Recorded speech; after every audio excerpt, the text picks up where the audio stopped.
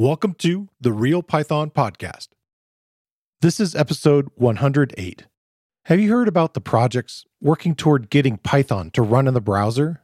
Maybe you'd like to try it out for yourself by building an interactive Python REPL with Pyodide and WebAssembly. This week on the show, Christopher Trudeau is here, and he's brought another batch of PyCoders Weekly articles and projects. We talk about a step-by-step project that shows you how to build a Python code editor in the browser using WebAssembly through Pyodide and CodeMirror. You're going to be hearing a lot about Pyodide in the coming months, and here's a chance for you to play around while building a small project. Christopher shares an article about the power of Python f-strings.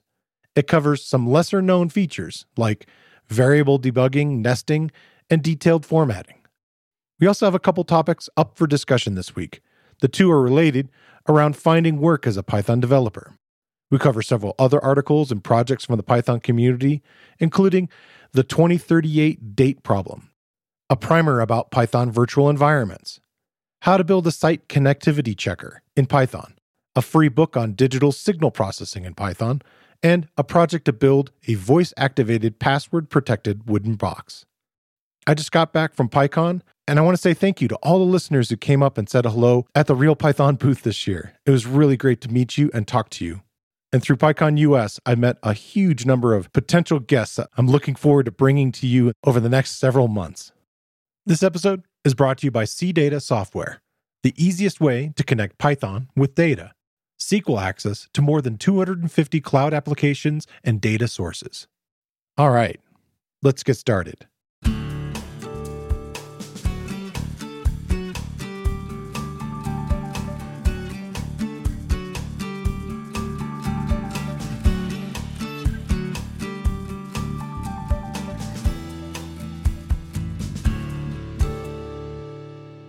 The Real Python Podcast is a weekly conversation about using Python in the real world. My name is Christopher Bailey, your host. Each week, we feature interviews with experts in the community and discussions about the topics, articles, and courses found at realpython.com. After the podcast, join us and learn real-world Python skills with a community of experts at realpython.com. Hey, Christopher, welcome back on the show. Hey there. Glad to hear you. Yeah. We have a handful of interesting articles this week, kind of a big discussion at the end and some more projects. But instead of sort of a news thing, you had a little different thing to start with, a tweet that you wanted to bring up. Yeah, this is a pseudo discussion. It started when @XSSBunny, which love the handle, tweeted that they'd attempted to take off the week of January 18th, 2038, and their boss denied the request because it broke the vacation system. So if you're not aware, 2038 is one of those magic numbers that at least as a year can be problematic in computer systems. The POSIX standard for date time tracking uses a number that starts counting seconds since January 1st, 1970, and a positive number is after January 1st and a negative number is before. And this all comes about due to Unix being invented in the 70s, and it all seemed good enough then. And that's, the harbinger of problems, good enough. So if you're using 32-bit integers to count those seconds, you're going to overflow that value on January 19th, 2038. So for programmers, this would be a good week to have off. Right. So for those of us who are old enough to have lived through Y2K, this is essentially like that all over again.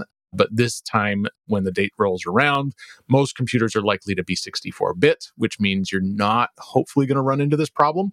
But smaller systems or embedded systems or older systems might still be 32-bit, and it could be a bit of a challenge. Right. We posted about this in PyCoders, and we included a link to the Wikipedia page that explains what the 2038 bug is. And deep down on that page is another link, which I fell down that rabbit hole, which is a list of other dates that are problematic. There's over 40 of them. Okay. Even if you just stick with 2038, there's multiple problems. So there's Unix and Windows use very similar systems there, so they're both could have this challenge. Then the digital video broadcast standard, which is what governs how a lot of satellites and cable transmissions work. It uses a different kind of counter. It's only 16-bit, but by coincidence, it also flips in 2038. So in April of 2038, that might start having problems. So even not just taking the week off in 2038 might not be good enough. You might need to take the quarter off. Just take the year. Yes. This is my sabbatical. Yes. Retire in my version, for me, right? There's issues with 2040, 2042, 2048, 2051. Like it just keeps going and going. And seconds aren't the only problem. So 2079 is when a 32-bit day counter will overflow.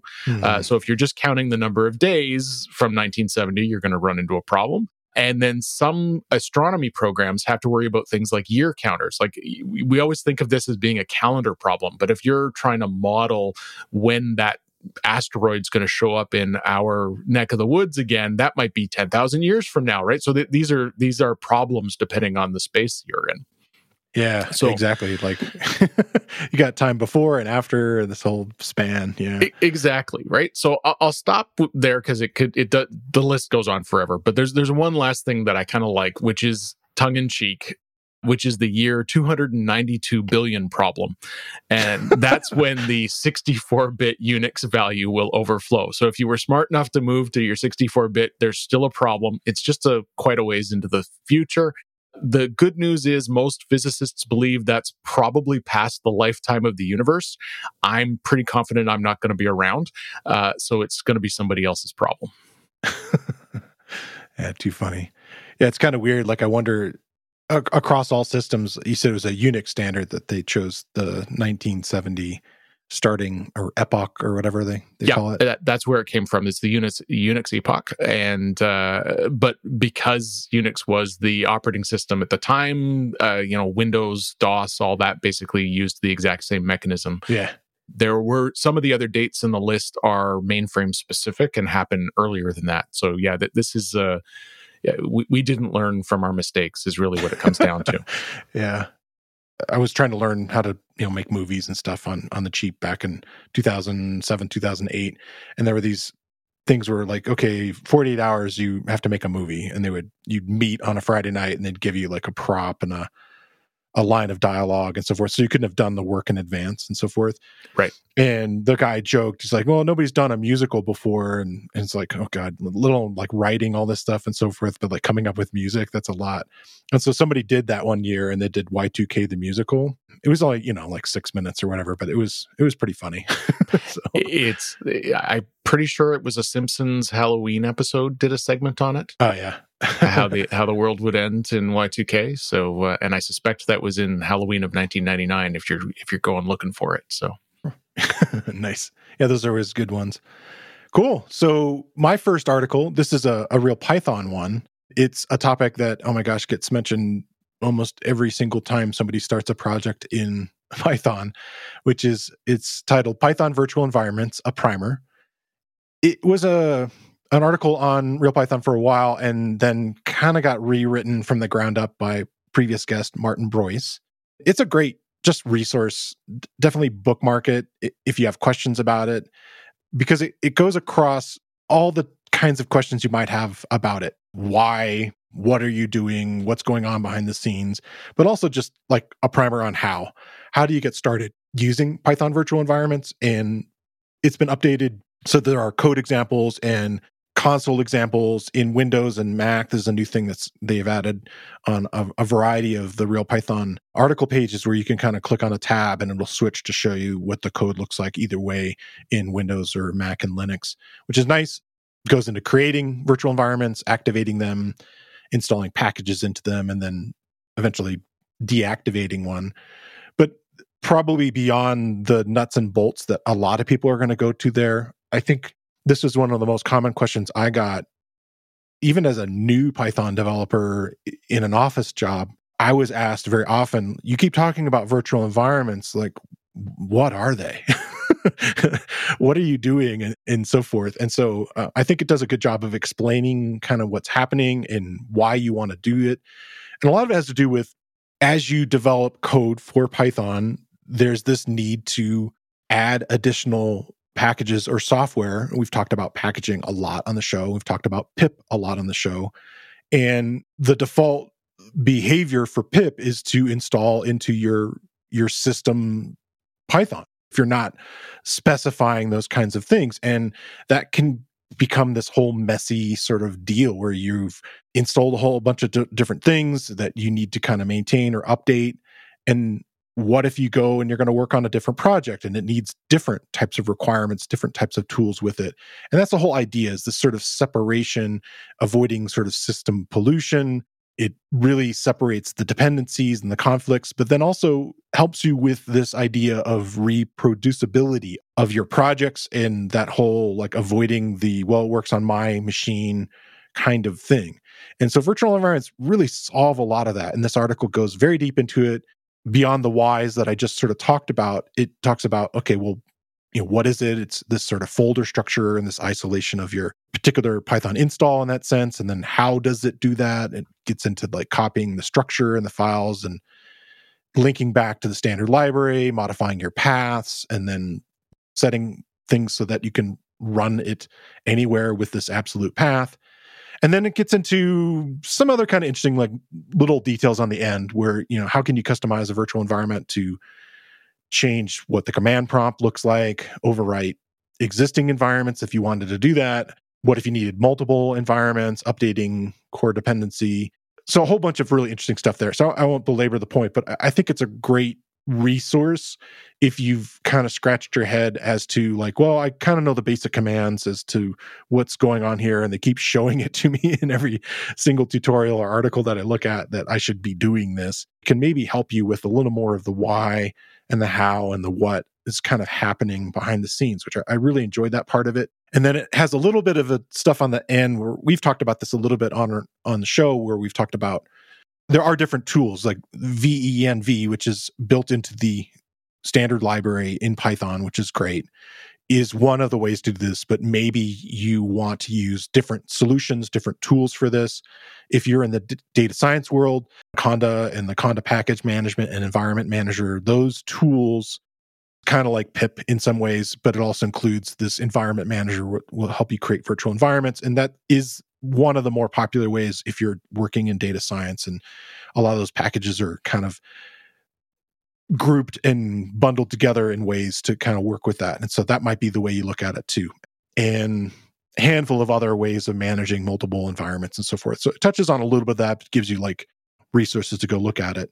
One of the things that I thought was interesting about, something that's come up a lot is now that you've created this virtual environment that gives you this resource where now when you go to install using pip, these are the things that I like to add here. I want to install Flask, or I want to install Django, or I want to install requests, or what have you. It's being added into this virtual environment, and you can specify then at the end of that, freeze your requirements and do these other kinds of things.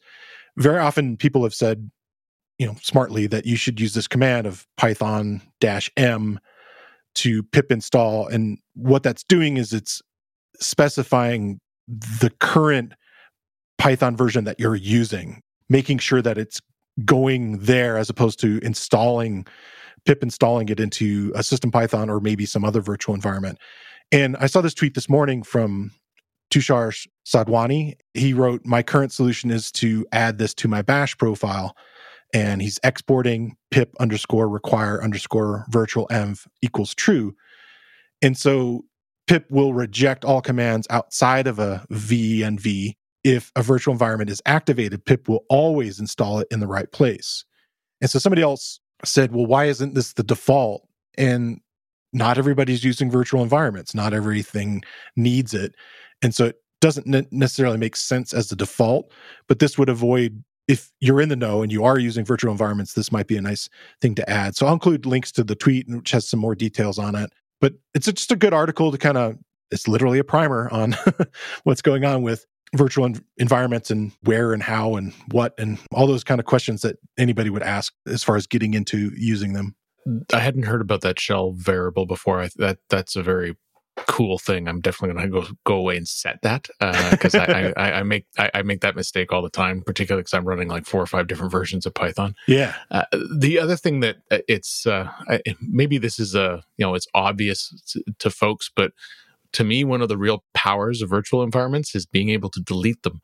So as I'm mucking around, particularly if I want to like hack somebody else's library and I go in and I play with that, Yeah. you can't always remember what state you left something in. And all you have to do is delete the entire directory and pip install -r on your requirements file. And you've level set to where you're supposed to be.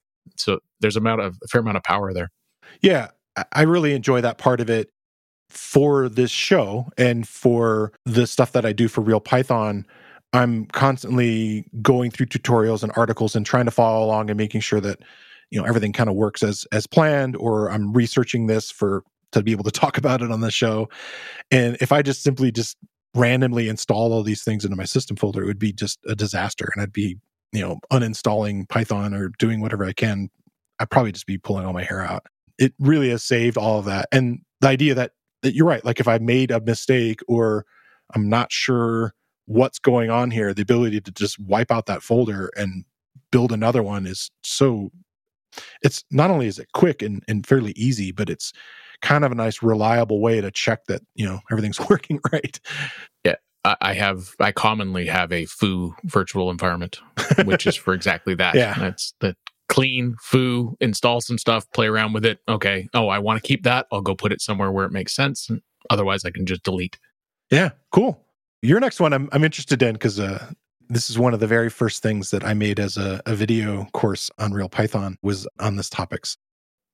Excellent. So this is called Python F-strings are more powerful than you might think, and it's by Martin Hines. When Python introduced the format method, I'll tell you, I was kind of indifferent. I mostly kept using the old % style formatter, which I learned back in my C coding days. Then along came F-strings, and I've never looked back. Yeah. So in case there's some Python 2 folks listening, an F-string is a template mechanism built into Python 3 that started with 3.6, I believe, where you prefix the string with an F, hence the name. And inside the string, you use brace brackets to indicate variable replacement. I find them far easier to read. So instead of placeholders in the string that you don't know what they are, you have little template variables that you can actually see and use. Yeah. So in addition to specifying a variable in the string, you can also specify some formatting. So for example, if you were trying to display a float called num, you could do open brace, then num, then a colon, then the decimal point to F, and then close the brace.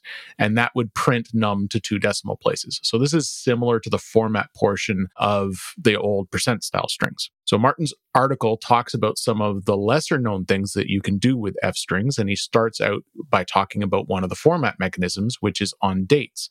So with a date object, the part after the colon, that formatting part, is for the date. And it uses the same specifiers as the string F time function in the datetime module. So essentially, you can skip that whole step of calling string F time to format it. You can just do it right inside of your F string, which was neat. And I hadn't come across that before. So that's kind of cool. Then he goes on to talk about one of my favorite features, which is you can add an equals sign after the variable name inside of the braces. And Python then prints out a handy debug, which shows both the name of the variable and its value. So if you've got like a string that is normally part of your code and you're struggling with it, you can just stick that little equals in and it'll give you some more information as you're going along. Yeah, that was in 3.8. I talked about it in my, what's new in Python 3.8. I love that. Yeah. Right. Okay. So by default, when an object is handled by string conversion, it calls the special dunder string, that's _str method. And there's another method as well, which gets used in the REPL, which is dunder repr for representation. Another one that I hadn't come across before, so there's a lot of that in this article. If you want the REPL style instead inside of your F string, you can annotate the variable with !R. So again, another quick little formatting thing. He goes on to talk about how you can nest F strings inside of your F strings, how you can do expressions, including conditional formatting. You can use lambdas. And to top it all off, he talks about the fact that F strings are the fastest of Python's string formatting choices. So everything else being equal, this is the best choice. So all in all, a nice little article. Wasn't aware of the little bang R thing or the date piece. It's always nice to learn something new in a topic that you thought you knew well. So it's always kind of cool to pick that kind of stuff up. Yeah, I like how it kind of evaluates the code in it, which is kind of neat. Like you said, with like you could do like a lambda in there and so forth. But yeah, and the debugging one, that was really handy when I saw that. I'm like, okay, gosh, that skips a nice little step there. The formatting stuff, it's pretty similar to how the previous formatted strings, as far as like the percent sign, they're almost all the same, I think. Yeah, I think it's all based on the same mini formatting language. I've seen links in the documentation which can take you off to the built-in mini language inside of Python. I'm pretty sure it's consistent. Yeah. There might be a couple minor variations, but it looks familiar if you've used it before in the other formatting styles. I'll definitely include a link to that for formatting strings for people to learn a little more about it if they're not familiar. CData software. Connect, integrate, and automate your data from Python or any other application or tool. At CData, we simplify connectivity between all of the applications and data sources that power business, making it easier to unlock the value of data.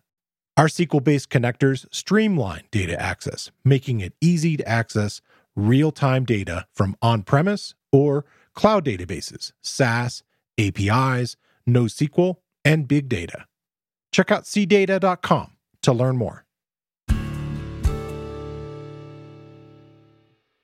My next one was a lot of fun, actually. I had a lot of fun kind of playing with this, and I had been looking forward to trying this out since I had heard about WebAssembly.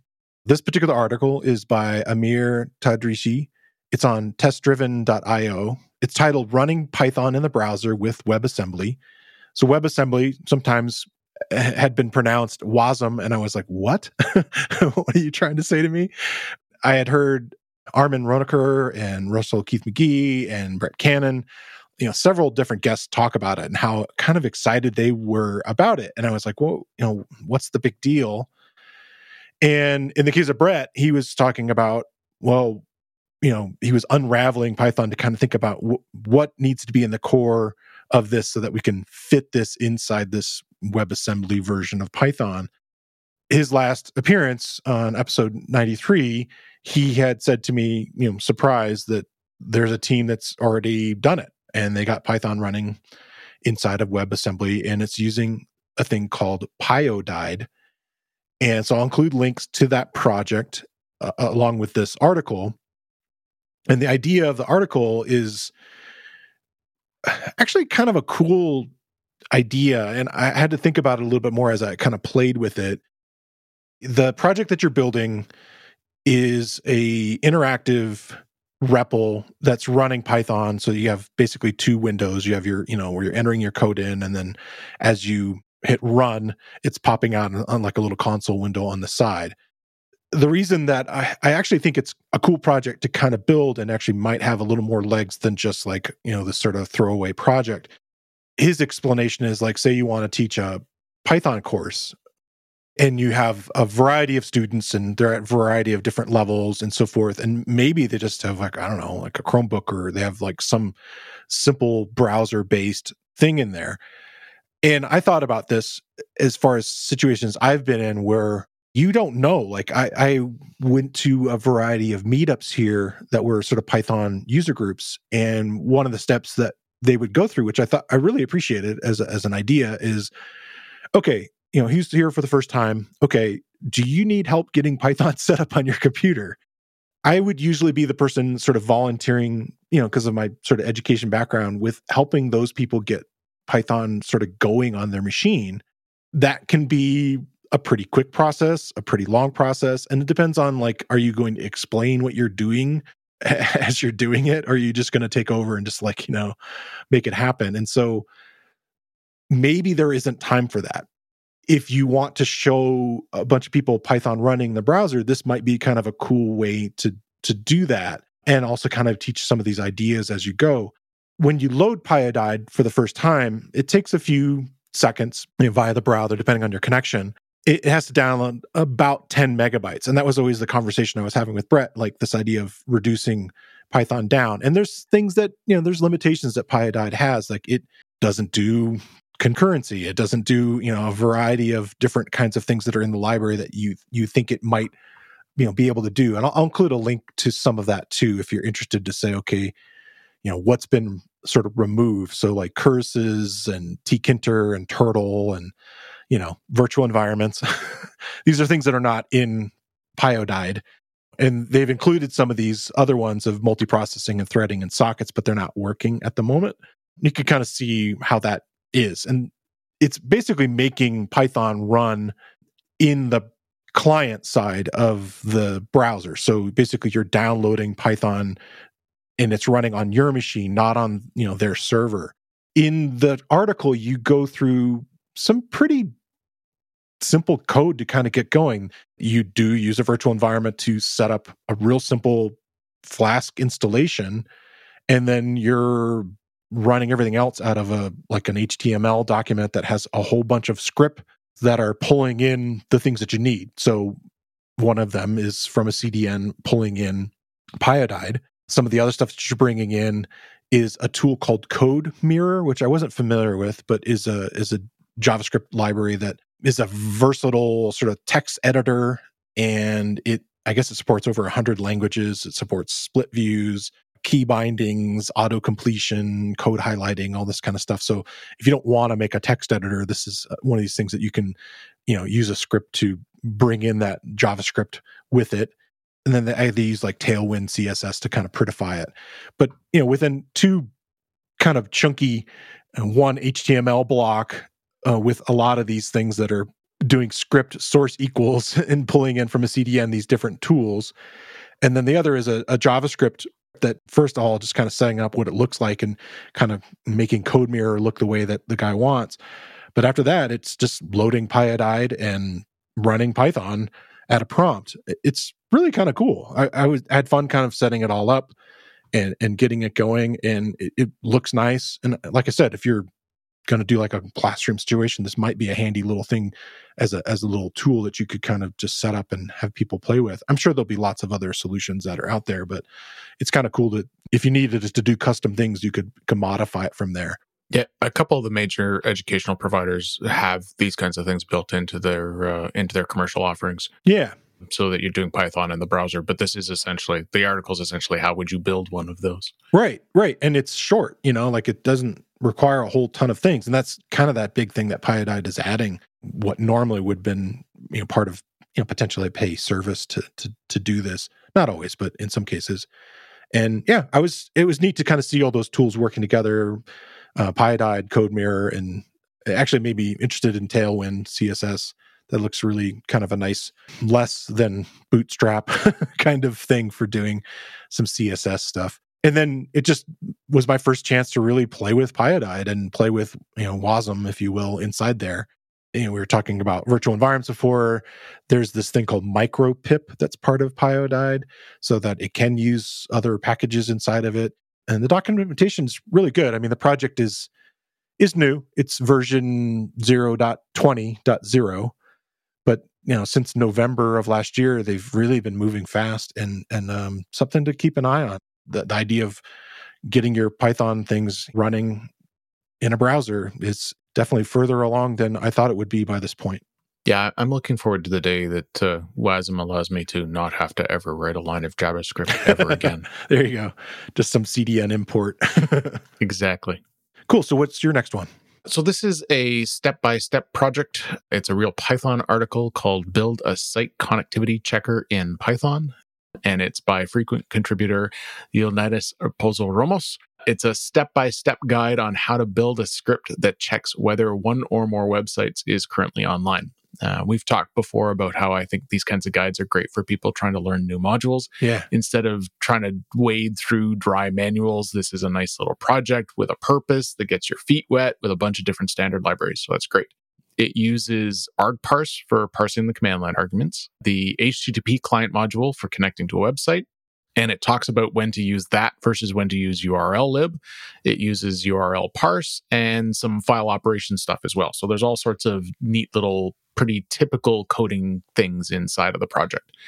He walks through everything, including how to start out by creating a, you guessed it, virtual environment. Your first code connects to like a single website, and then you add to that to check multiple websites, as well as reading a list of sites from a file to check. And if that's not good enough, once you're happy with all that, the article then ups the difficulty level a little bit and takes this from being synchronous checks to asynchronous.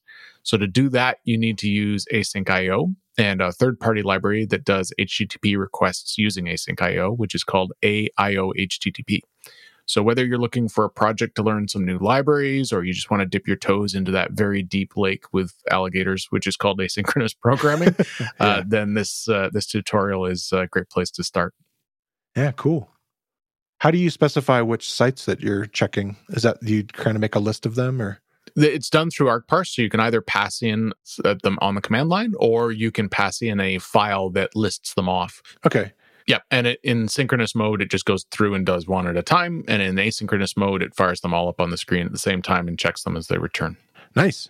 Well, that takes us into discussions this week. And the two that I kind of picked out from PyCoders for us to kind of go over, one is a Hacker News thing, and the other is kind of related, but it's a Reddit thread. And then I had some other ideas that I wanted to kind of include in it.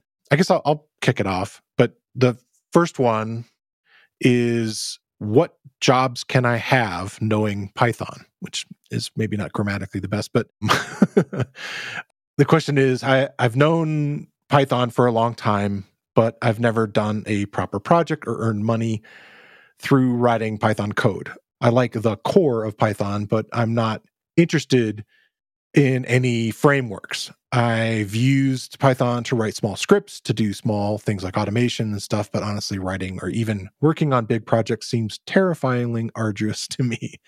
As far as I have seen, almost all jobs related to Python are either backend development using Django or something related to data. So the question at the end is like, well, are there other jobs that are related to using Python? It's kind of interesting. Like the responses I thought were kind of all over the place. There were lots of little tangents that people grab, it's the internet and Hacker News.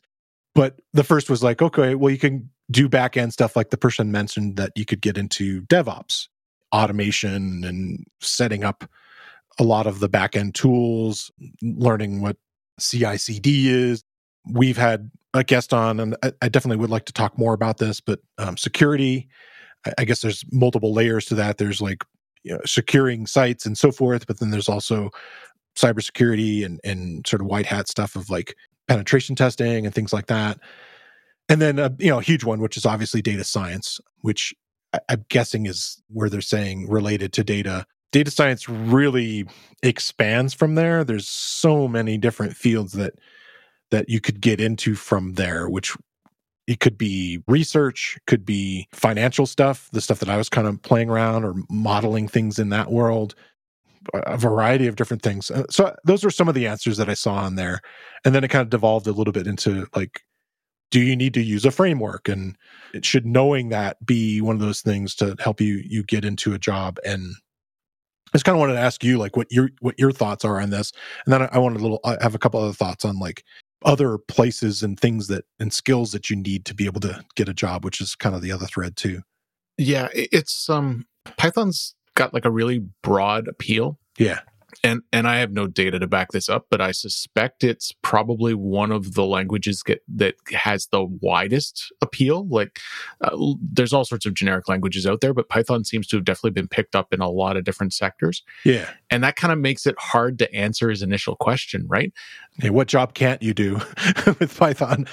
Yeah. So the flip side of it is actually, is there an industry you're interested in? And that might be what that might be one way of approaching the problem, right? So what industry are you interested in? And if there are, then maybe you can go find a coding job in it, right? There's a possibility there. He made the comment in the question about, I'm not interested in the frameworks. And I suspect what he means by that is things like Django, because he seemed to be put off by the web piece, right? Right. But very few coding jobs are going to be without some sort of frameworks. But this comes back to that industry thing, right? So you want to figure out what industry you're in. And if we're doing science stuff, then it's like NumPy and Pandas and scikit-learn. And if you're DevOps, then there's AWS and Google and Azure modules. And if you're in the film industry, then, maybe it's Blender plugins. Yeah. So like the list sort of goes on. So you almost have to start out backwards first as to where you want to be and what you kind of want to specialize in. It's a little challenging for me because I came up through exactly what he is saying he doesn't want to do. So that, like, my background really is in the, okay, go do the web stuff and build code for people. But even within that space, you bump into other folks, right? Like, I know plenty of sysadmins who do Python scripts, and no script is over like 200 lines. They just have a lot of them. They have these things that they help automate their day-to-day job. Right. And even in the dev space, the specialty of DevOps is its own thing, right? Knowing how to build the pipelines and, how to push stuff out to the cloud and all the rest of it is kind of a meta thing that is necessary for deploying all that web piece. And it's a different skill set and it's a different job. So even in that web land, there are non-web land programming jobs. Yeah, the stuff that, kind of as an offshoot, the stuff that excited me in some ways, and this maybe was my area of, if you want to call it data science, was data analyst kind of stuff. And that got me into visualizations and those libraries.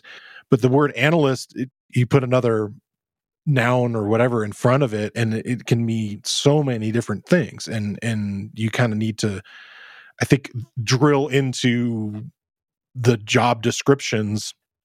I thought about just like, we could just bring up what are the current jobs that are available, like on our Python job board for PyCoders. Even if you look at some of the requirements, sometimes they will mention frameworks, sometimes they won't.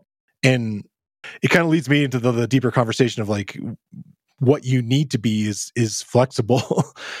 Yeah. Well, and there's really sort of 4 levels to knowing a language. And you don't need to be at level 4. Level 1 is, do you know the language, like the keywords and that stuff? And that's your basic pieces. Then you start getting into, do you know the things that are part of the standard libraries? Because that's what makes you successful. And then you start getting into the industry specific stuff. Do you know the libraries that are out there that makes your job easier? And then level 4, which most people don't even have to think about, is, could you write the language, right? Like, are you into the compiler side of it? Right. Most jobs are level 2 or level 3. And back to that framework question, you don't need to know all of them. You need to know the ones that are in the industry as to what makes sense for you. It's all part and parcel of trying to figure out how to, what you're interested in doing and what'll help you get up in the morning. Yeah. There was like a thread that kind of went further into that devolved. And I think there's a certain amount of people that have a distaste in some ways with this concept of like what a framework is. And so it went into this link to Joel on Software and this post that's like, why I hate frameworks. And the idea, it's kind of a silly story of like, I want to build a birdhouse. I went to the store and the store kept saying, it's like, well, you can't just buy a hammer. You need to buy, a factory that builds hammers. And well, we don't actually sell that anymore. We, have all these other universal hammers. And it was just like kind of this ridiculous idea of like, those are bad frameworks. Good frameworks are, you go to the store and, oh, look, there's a birdhouse. I'm done. Yeah, exactly. And that's the thing. I think that's kind of interesting. Like, I had my own experience when I was trying to decide what the next languages I was going to mess with, 5-6 years ago. And I started to delve into JavaScript. And that was the biggest conversation, and I'm like, well, okay. And it was always moving so fast. And my problem with it, unlike what I found in the Python community, is just, it was very hard to find people that were kind of being helpful and not being like super opinionated one way or the other about stuff. And it was just kind of a less inviting thing. Maybe it's changed now, but that was how JavaScript was for me. And so I was kind of turned off by it. I feel like a lot of the frameworks that I talk about here, yes, there's new ones and so forth, but people decide on some standards, depending on the industry that you're in, and they're going to be helpful. JavaScript doesn't really have the standard library that Python does, and it's also a bit more of a broken language. So a lot of the frameworking that happens in the JavaScript world is to compensate for it being JavaScript. And so there's a whole bunch of things that you would have to use a third-party library for, which is just built into Python.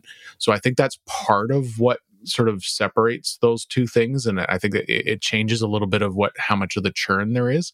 And then JavaScript, although, Node gets used for other things, it is still primarily the web language. And because of that, the other aspect of it is you end up with a lot of frameworks because a lot of them are trying to figure out how best to interface with HTML and CSS. Right. Front end, back end.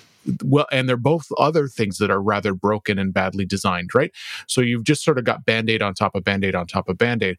So it definitely kind of gives the framework thing a bit of a bad name. And not to say we don't have our own challenges in the Python world, and some things are easier than others. Right. As with anything, if you're trying to pick up a framework, now you got to learn the framework, right? Right. And some of them are more opinionated than others. This week, I want to shine a spotlight on another Real Python video course. It dives deeper into one of the topics of this week.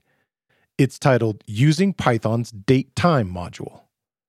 It's based on a Real Python tutorial by Brian Weber. And in the course, my co-host, Christopher Trudeau, takes you into the messy world of wrangling with dates and times, including how to use the date-time module, growing your understanding of how to work with dates and times, and the challenges they present for a Python developer, what the zone info module does, and how to use it, how to calculate the differences between two date-time objects. As you may already know, shifts due to daylight saving time and time zones complicate any computing with dates and times. This course is designed to help you get up to speed and tackle some of this complexity. Real Python video courses are broken into easily consumable sections, and where needed, include code examples for the techniques shown. All lessons have a transcript, including closed captions. Check out the video course. You can find a link in the show notes, or you can find it using the enhanced search tool on realpython.com. One of the things I wanted to kind of just do a little focus on, because it kind of gets into the other discussion, the Reddit thread, which is projects for a self-taught dev and how to help get a job through projects that you do. And I do want to talk more about that, but this post came up this morning where somebody had shared this, the World Economic Forum, a recent article, these are the top 10 job skills of tomorrow and how long it takes to learn them. And a lot of the job, quote unquote, skills go beyond programming. One of the things that they stated in there is 50% of all employees will need sort of reskilling by 2025. There's a lot of these skills like critical thinking and analysis and complex problem solving and active learning and analytical thinking and so forth that kind of go beyond the core of learning programming and learning a specific language or learning a specific framework, but being flexible and understanding how technology is solving problems, which is why I got into program. I love problem solving, and that's literally like the last one is reasoning, problem solving, and ideation. One of the things I remember being told in university, and that was quite some time ago, was within 5 years of graduating, 50% of us wouldn't be doing the engineering we were being trained for. Huh.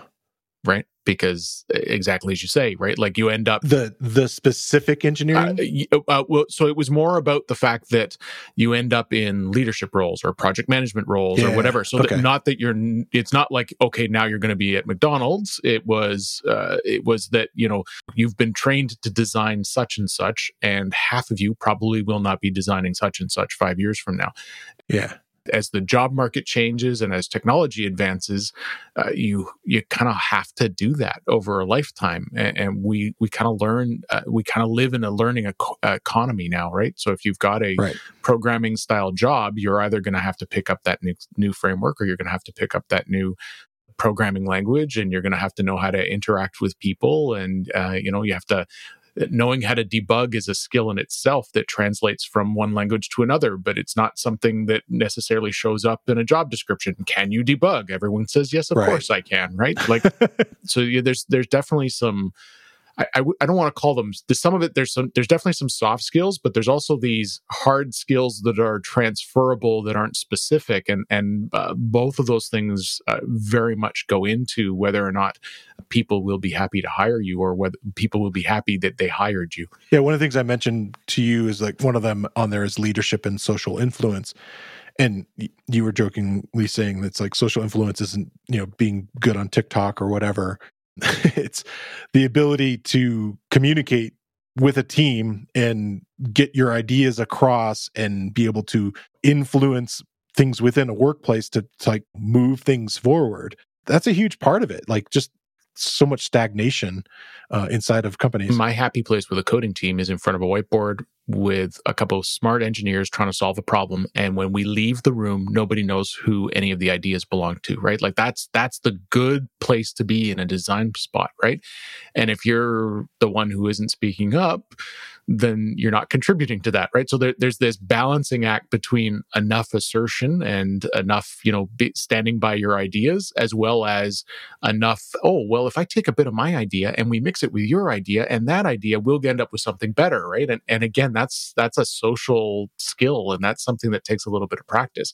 And that will take you a lot further than, can you name 10 Python keywords? Yeah. And so then the other conversation of doing projects to add to like a GitHub repo to basically show that, I know the language and so forth was an interesting one, because the person had played around in things like Pygame and some of these other libraries, and they were very reluctant to share that stuff because they felt like, well, it only shows me kind of messing within this library, and Pygame is designed for games, and I'm making like an audio analyzer or algorithm visualizer or something like that in it. I had listened to some conversations on some other tech podcasts.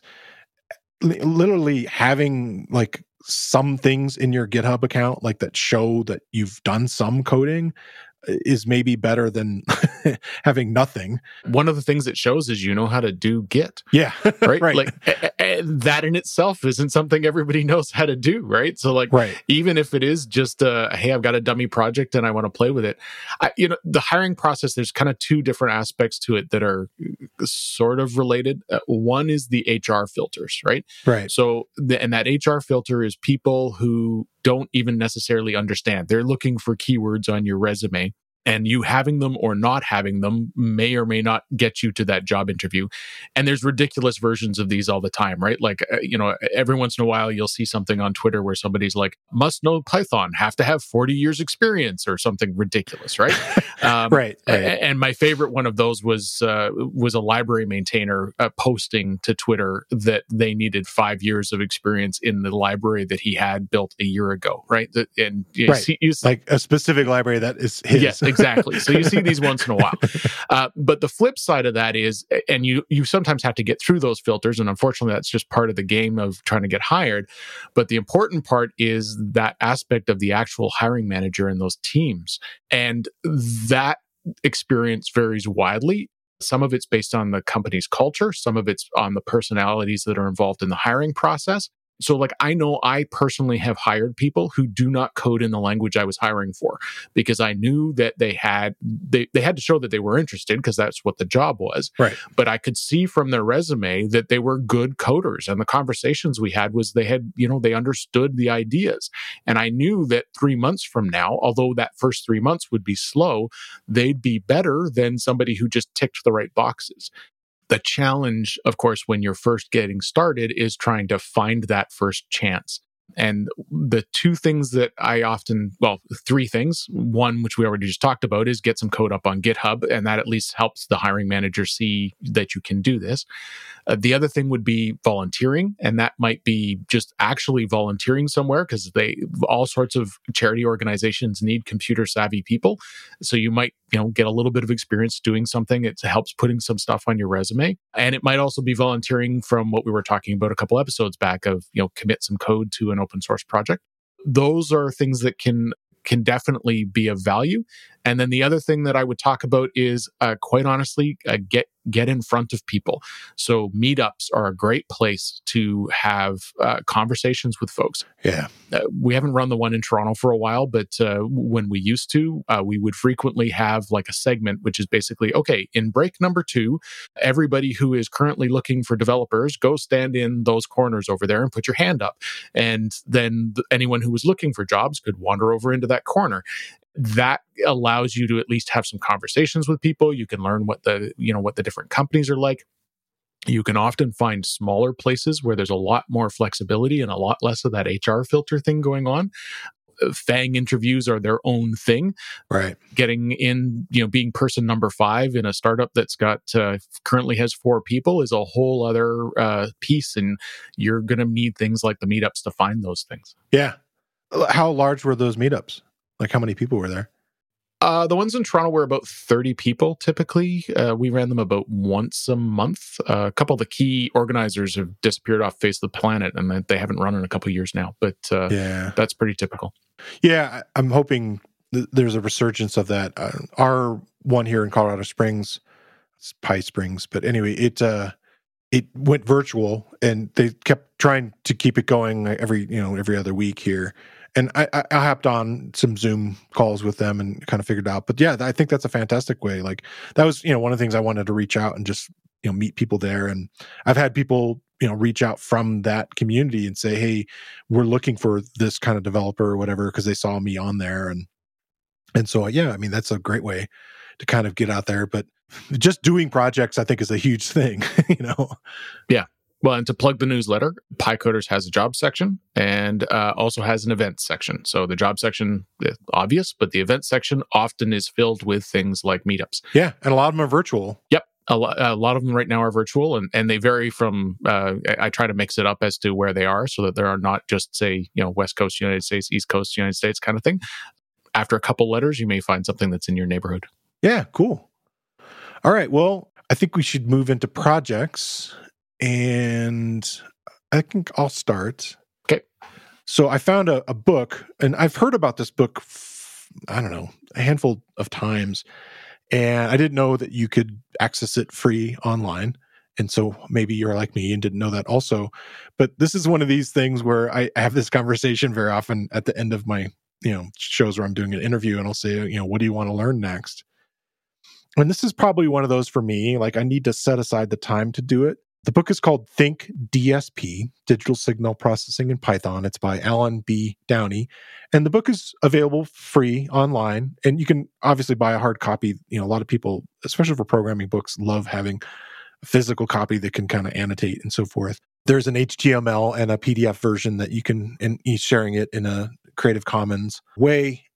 I've wanted to learn more about signal processing and fast Fourier transforms and all those kinds of like really deep concepts of analyzing it. And this one, it starts out with a lot of audio stuff, which again is a thing that I'm into. And the book has he actually has gone and moved it into not only like a GitHub project you can get to, but if you click on some of it, it'll open it up in a Google Colab Jupyter notebook. And I was able to kind of just look at some of these things, and Alan's, like, the book is from 2015.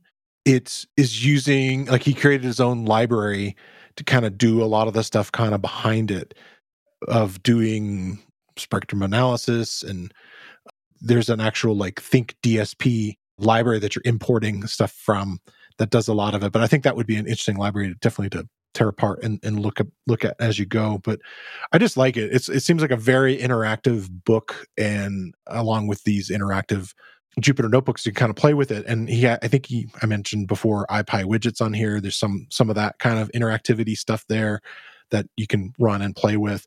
So if you're interested in learning more about digital signal processing, or that sort of area of cross-section of science and video and audio and waveforms and things like that, I think this would be a really great resource for you. And the fact that you're learning it in Python was kind of the icing on the cake for me. What's your project this week? So, yep, we're going to wrap up with something that's kind of fun. This is by a gentleman named John Pender, who has built a little wooden box with some lights on it and painted it with some Tolkien Elvish. The lid of the box has some solenoids on it, which when they stick out, lock the lid on the box. And using a Raspberry Pi and some voice recognition software, you speak friend in Elvish, and that opens the box. So if you're not as much of a geek as I am, and that particular password seems weird to you, go find Lord of the Rings movie, and it'll all be clearer. Just look out for the octopus thing. Anyway, so John details the work he had to do to build the project, right down to how he uses the router to refine and build the wood and everything. So this isn't obviously just something you can do on the command line, but it's fun, and I like the spirit of it. And if you're into the hardware hacking stuff, the article isn't quite step by step, but there's enough in here that if you've done something like this before, it can inspire you to create something new. And if not, it's a fun little toy to look at and at least see the code that's attached to pieces. Yeah, cool. This one's on Hackaday. pyodide.io, and it seems like there's a lot of cool kind of projects if you're into the sort of physical computing and stuff. Oh, yeah. And that's another area that I'd love to play in. There's a whole sub community on this stuff, and some of them go crazy with things. And it ranges from I'm going to do this cool little thing to CircuitPy to I'm building this complex thing that requires a programmable router. So there's all sorts of all sorts of levels of skill involved here. If you want something that isn't just you want to get away from your computer and accidentally cut off a finger and claim you were doing it while you were programming, this is a great activity to get into. Awesome. Thanks again for bringing all that PyCoders goodness on the show. Always a pleasure. All right. Talk to you soon.